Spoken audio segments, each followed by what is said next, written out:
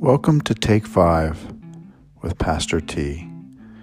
Thanks for joining me today, part 3 of my series, Words in Red.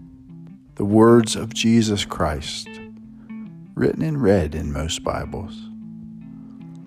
I'm reading this specific passage from the Passion Translation, from Luke 6, starting at verse 27. Hear these words from Jesus.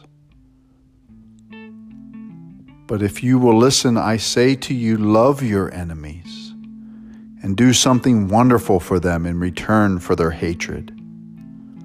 When someone curses you, bless that person in return. When you are mistreated and harassed by others, accept it as your mission to pray for them. To those who despise you, continue to serve them and minister to them. If someone takes away your coat, give him as a gift your shirt as well. When someone comes to beg from you, give to that person what you have. When things go wrongly and things are wrongly taken from you, do not demand that they be given back.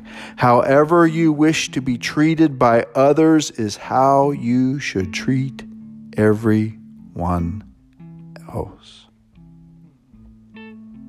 Are you really showing true love by only loving those who love you back? Even those who don't know God will do that. Are you really showing compassion when you do good deeds only to those who do good deeds to you? Even those who don't know God will do that.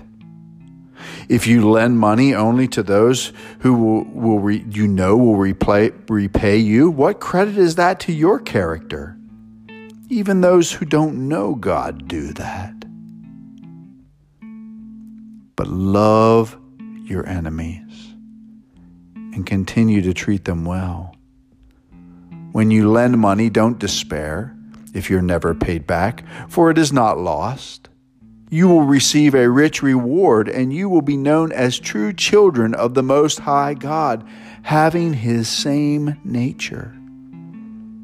For your Father is famous for His kindness to heal even the thankless and the cruel. Show mercy and compassion for others, just as your Heavenly Father overflows with mercy and compassion for all. May these words penetrate your heart today.